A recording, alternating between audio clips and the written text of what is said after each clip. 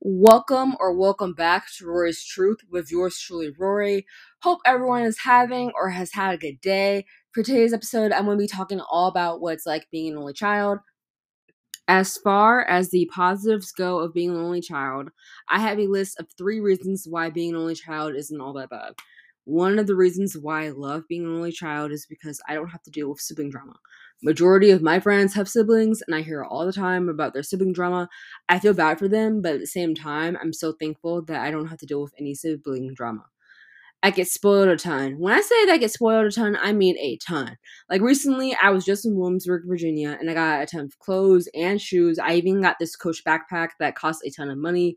Growing up, I even got spoiled a lot, mainly with American Girl dolls and other stuff for little kids. If I had a sibling, I believe that I wouldn't get spoiled as much. I'm not expected to live up to the standards of an older sibling or siblings. I can't even imagine what that must be or feel like.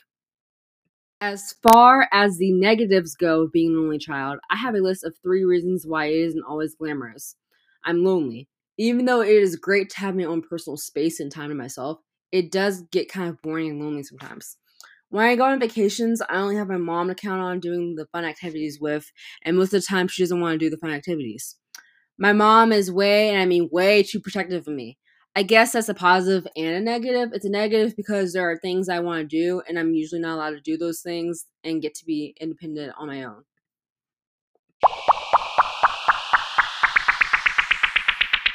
Now, while being an only child has its pros and cons, it also has some myths.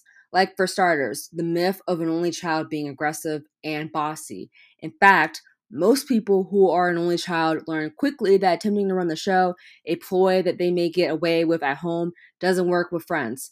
A bossy, aggressive attitude is a quick ticket to ostracism from the group. Lacking siblings, only children want to be included and well liked. Studies have shown that parents can play a big role in helping to ensure that their only child plays well with others. That only children must have their way. Children with siblings often have more of like who's the boss difficulties. This is only because they must constantly share things and parents.